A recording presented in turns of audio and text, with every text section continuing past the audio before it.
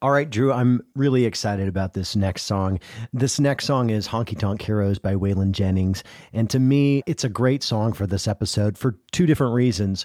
One, because this was a classic Billy Joe Shaver song from the 1970s. It was really one of those, I think, key outlaw country, or as Billy Joe Shaver called it, outcast country songs. It was kind of the anthem of that movement at that time. But also it reminds me about another song that I love, which is Friends in Low Places by Garth Brooks. Both of these songs are about underdogs hanging out at the bar, having a good time. And I just think that's such a classic theme in country music. So I'm so excited that we're including it in today's show. So here we go. It's Honky Tonk Heroes by Waylon Jennings.